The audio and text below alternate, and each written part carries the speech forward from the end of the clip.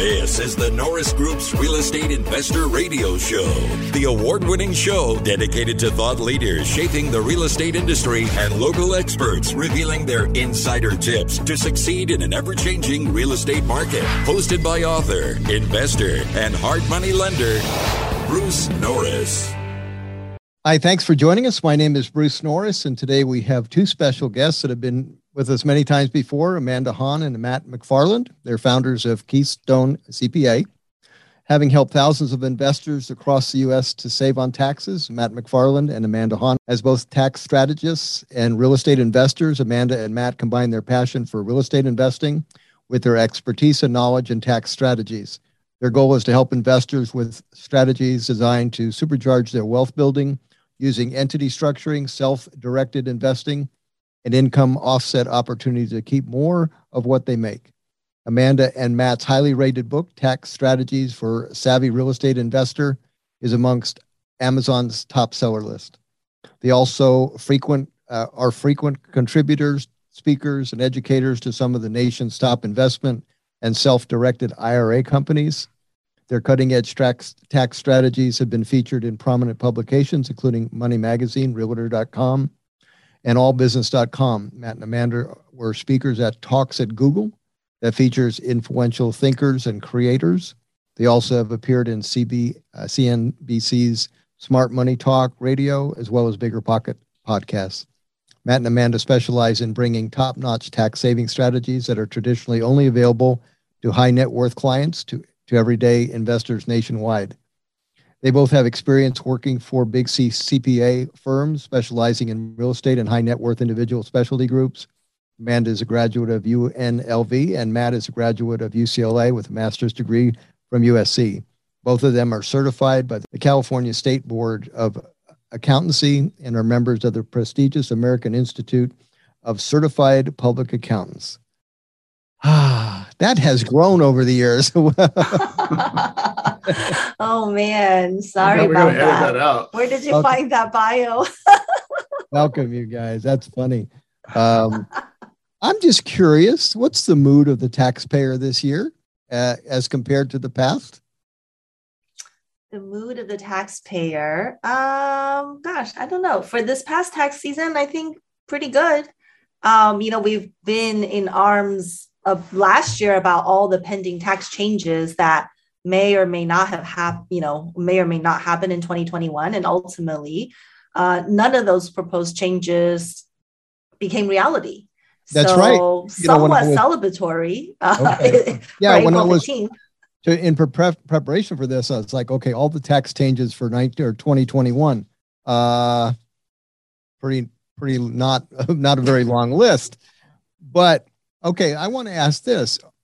I would think most of your clients own their own home. Would that be accurate? Yeah, probably a high percentage for sure. Okay. I wonder if the mood would be different if you were a renter. Because if you have goodies, if you have assets, then you probably enjoyed, the last year and a half extremely well. And if you're on the other side of that, you probably didn't, would be my guess. But I just wondered what your clientele basically, how their mood was. I know Susie Lavis, who does taxes in Riverside, it was interesting. She could take temperature like 2006.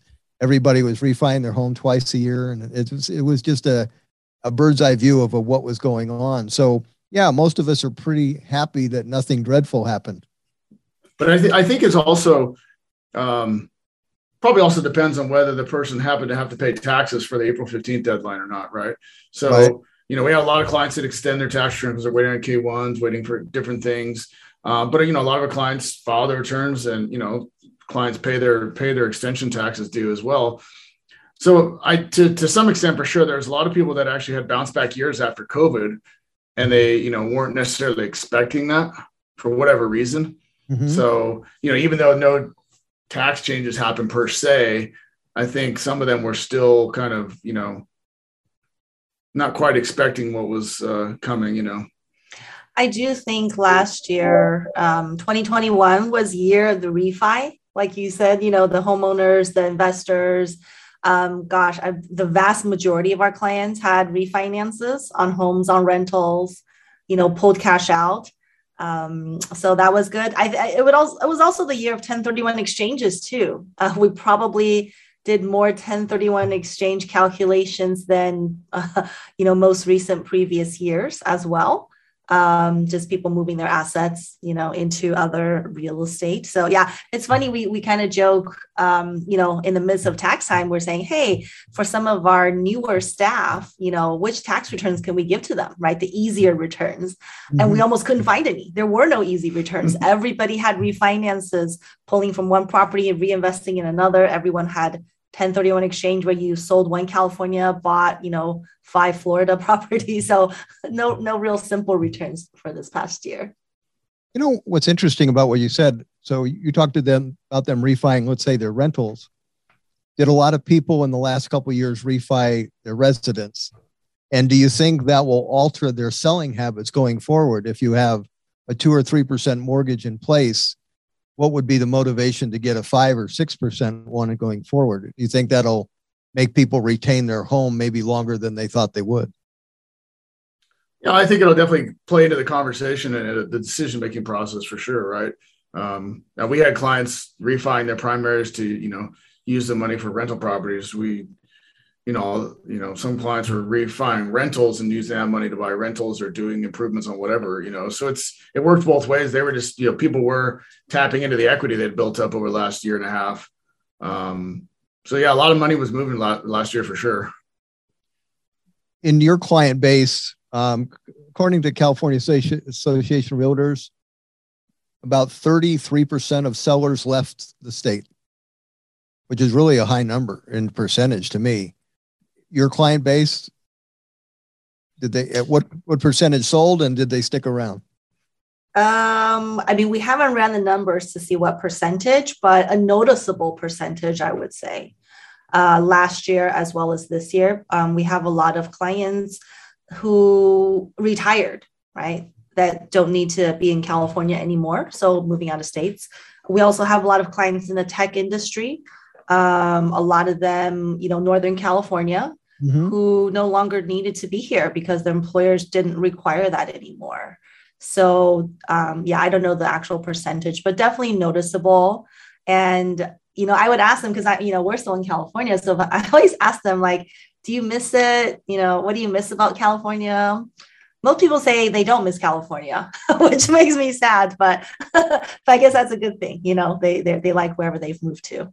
They miss the tax bill. That's what they miss. Yes. Yeah, they don't miss the tax, right? Just for fun, I have a presentation tomorrow, so I had to calculate U-Haul cost. And I'm not going to remember it exactly, but this is U-Haul going from San Jose to Austin. So okay. the tech world, okay? So San Jose to Austin is approximately $9,500. The reverse trip is about $1,400. Wow.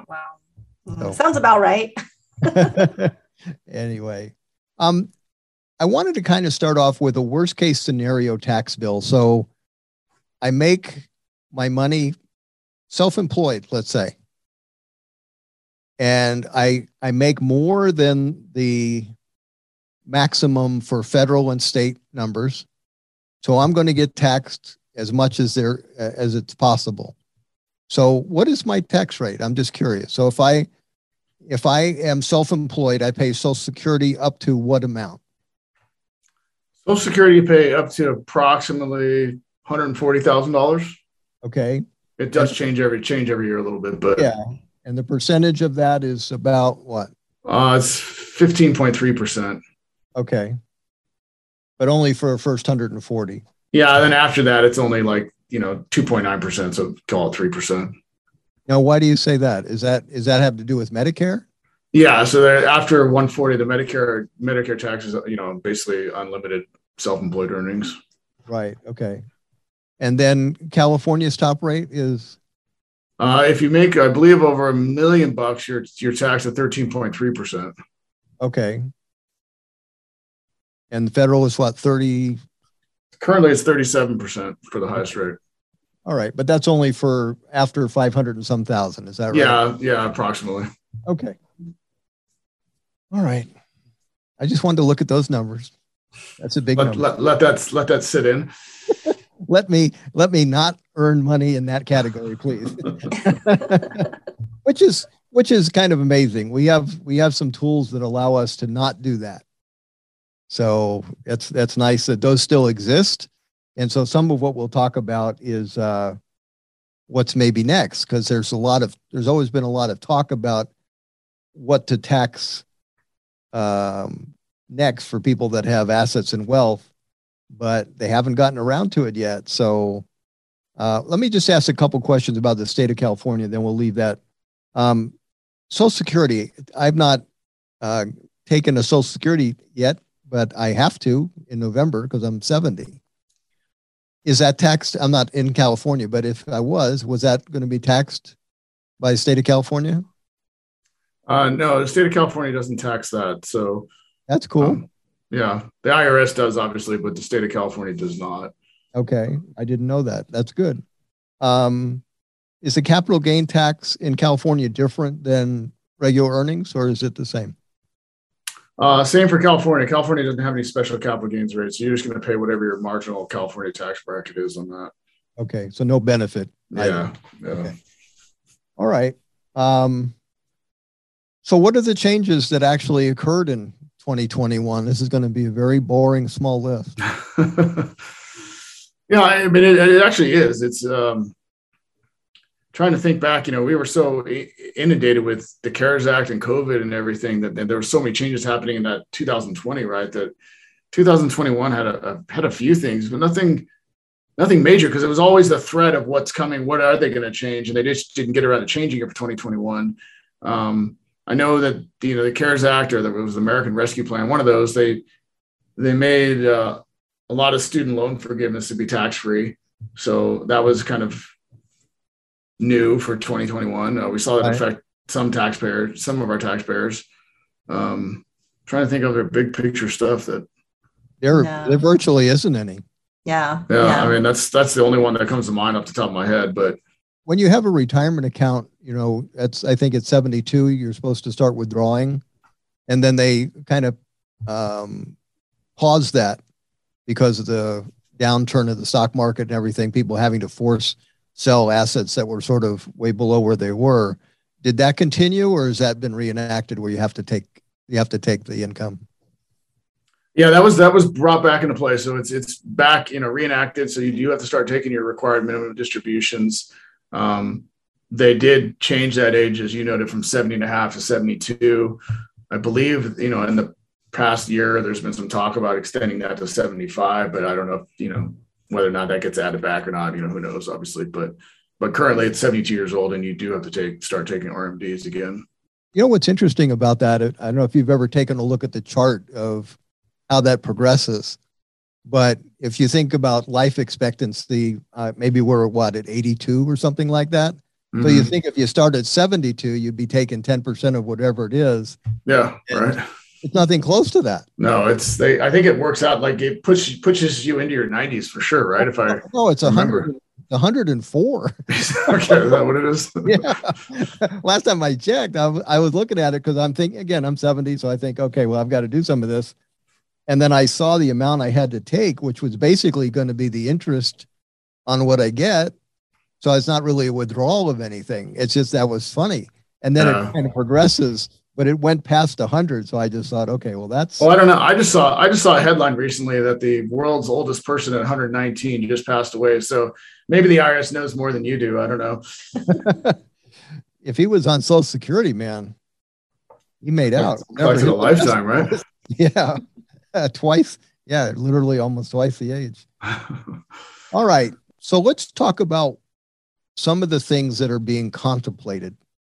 Are they going to get resurrected, or is this an election year? We'll probably have nothing happen again. So what's on the list, and what do you think has a chance to change the game?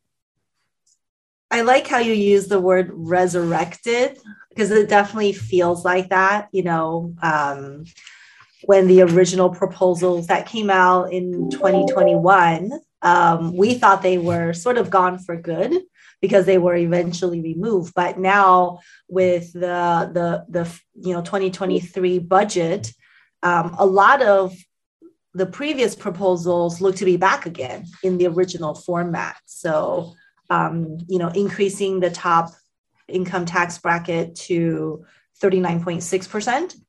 And that's for single taxpayers making $400,000 or more. And we still have that marriage penalty, which for married people, the highest bracket kicks in at $450,000 instead of, like a number like 800,000 or something like that. So Right. that's almost exactly the same as what was in the previous proposal. Capital gains, I think that was also, same as the previous proposal. Capital gains qualified dividends for those people making over $1 million of taxable income, to effectively tax that at 37%, instead of the 20%. Well, and probably actually 39.6 if they change the rate, right? So yeah. So basically doing away with the preferential capital gains rate for the amount in excess of $1 million, but still, it's changing. That could the be game. one house in California. Yeah, I mean, it's changing the game, right? It's going to change the numbers significantly. Well, what do you think the reaction of your client would be? You just say, "Well, we're not selling." Would that? Well, that's the thing. I think it's a give and take, right? There's one avenue where it's like, I'm just going to hold it longer because the exit cost is going to be a lot more, right? Right. Or it's going to, people who are making over $1 million, it might encourage more short-term trading because the incentive to hold things longer than a year is going to be gone, right? Right. So I think it just depends on, what the situation calls for. Yeah. Well, and then people might accelerate some sales into this year too, right? If it's looking like this change will be in effect January 1st, 2023, you might see a lot more movement before the end of the year, just for people to lock in that 20% capital. That is an interesting point, actually, because some of this stuff, everything we're hearing, some of it is proposed to take place January 1st, 2023, assuming it, passes between now and then. And some of it actually may be effective as soon as the law is passed. So like we've heard the capital gains might be January 1st, but we've also heard that it might be effective. That might be the one that's, once the law is passed, signed by the president, it's effective that same day. So, how much time do you have? The word retroactive hasn't come up, has it? Not so much, but God. Yeah, but also, before there was talks of 1031 exchange, right? Being eliminated, repealed or limited. And so we all celebrated when that seemed to have gone away. And now that's also resurrected as part of the budget proposal to cap that per year per taxpayer to $500,000. So, you can basically... Yeah, 500 for single, right? And $1 million for married. Yeah. So if you sold a building, you had, $700,000 worth of gain, you could still defer $500,000 via a 1031 exchange, but then you would have to pay taxes on the excess, right? The remainder, $200,000, it would be taxable. So I think that's something that could really impact investors' decisions on when to sell. When to sell, maybe 1031 before the end of the year, before there's limits, or maybe just not doing it. If you have a large gain that, you can't sell, part of a property, right? Part of a building, then they might be more, open to keeping the property and just doing refinances to pull out the equity. Okay. What about the going after the existing wealth? A wealth tax, is that something that's? Yeah, I think that's probably one of his biggest ticket items. Is he's looking to implement this kind of minimum tax on wealthy people. You can call it a net worth tax, you can call it just this minimum tax, but basically people that it kicks in once somebody has a net worth of $100 million or more. So maybe that doesn't apply to obviously a lot of people, but it would apply to enough people that they're contemplating passing a law, obviously. What I think was so interesting is they called it a billionaire's tax, but like Matt said, it's only, it's not on billionaires, it's on people with 100 million or more in net worth. And I think that's the one that's already gotten pushback from from the political parties on, not really in favor of something like that. Also, the CPAs, the profession, has come out and indicated this would just be something that's going to be difficult to enforce, right? Having to essentially get valuations on net worth, because not everything is, readily available for valuation, right? So that would be a difficult one that, hopefully won't get too much traction in terms of passing. Yeah, that's a crazy thought. Appraising everybody's assets every year. Mm-hmm. Yeah. Well, and part of it would include, obviously it's on your net worth. So that would include taxing people on unrealized gains, right? And that's a whole nother topic in a way. Well, right. And the way they wrote it was like, they're going to somehow keep track, the tax you pay in this, there's going to be a portion related to certain assets, I guess. And then the portion related to your unrealized gains is going to be like a prepayment towards taxes you would otherwise pay when you actually have a realization event later on when you sell the asset. I mean, just think of the nightmare of complexity of keeping track of all this stuff. Because the next year, let's say a stock market, you could have a good year last year, you could have a terrible year this year. Yeah. So what happens then? Do you get a check back from the IRS as a credit? Jeez. So, I'm glad you're in the tax business and I'm not. Wow. Bruce, can I ask a quick question? Yeah. So, a lot of these things didn't pass, but one of the things that had people up in arms also was the IRS hiring tons of agents and the thought that there was going to be increased audits and things like that. How did that come to fruition? Oh. Well, they're outside your door right now, Joey. So, and the proposal was to allocate a lot more funding to the IRS. Yeah. To be fair, they didn't say it was all for additional audits. Some of it was for audits. The others were for IT advancement and taxpayer services, so that when you call, someone will actually pick up the phone and answer your questions. So I know that the IRS has already increased headcount, and they're aggressively doing so even as we speak. Now, how many of those people will actually, again, be for taxpayer services versus audit? We don't really know yet. But I don't think that's a stretch. I think that is still their plan, because historically speaking, every dollar they invest into IRS enforcement typically results in $4 to $5 of tax revenue at the IRS level. So, it's a good use of funding from their end.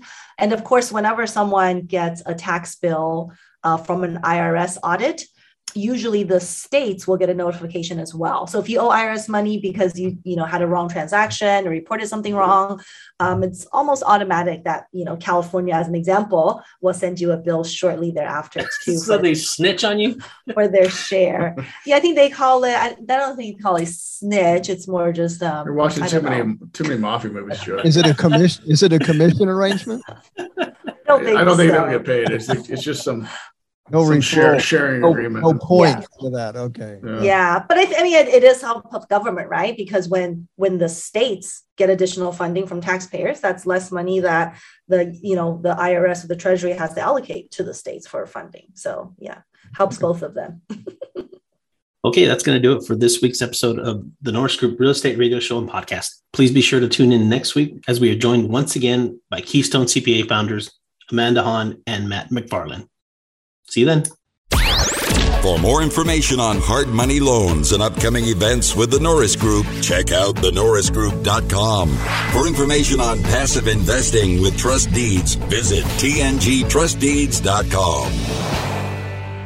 The Norris Group originates and services loans in California and Florida under California DRE License 012-19911, Florida Mortgage Lender License 1577, and NMLS License 1623669. For more information on hard money lending, go to thenorrisgroup.com and click the Hard Money tab.